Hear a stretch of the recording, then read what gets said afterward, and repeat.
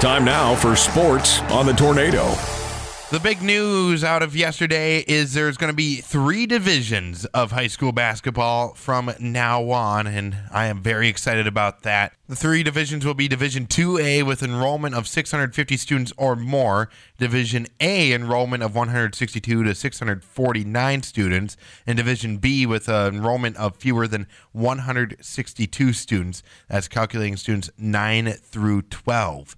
So, with that plan, Central Cass, Lisbon, Kindred, Northern Cass, Oak Grove, Wyndmere, Lidgerwood, Hankinson all get moved up into that middle division. So does Hillsborough, Central Valley, and Carrington as well as Grafton and some others.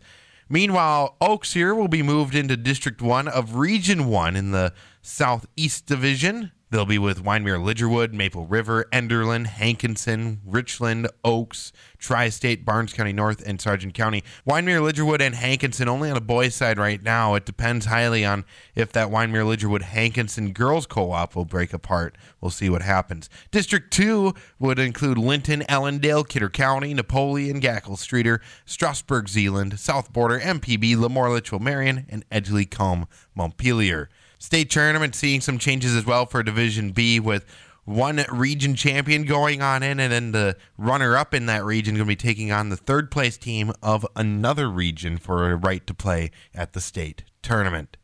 Lots of fun happening yesterday. Now we got lots of fun happening tonight. Boys basketball in action tonight. They are taking on Barnes County North, the Tornadoes versus the Bison. Winner gets that 5th place spot. Loser falls down into 6th place instead. Also happening tonight for a shot at 2 seed in the district. Carrington is taking on EKM at EKM. Winner gets that 2nd seed. Lemoore is in action tonight. They're taking on Medina, Pingree, and Buchanan. And Griggs Midkota taking on Lakota. That's your sports. I'm Ricky Clovercamp reporting. For more, head on over to our website, newsdakota.com.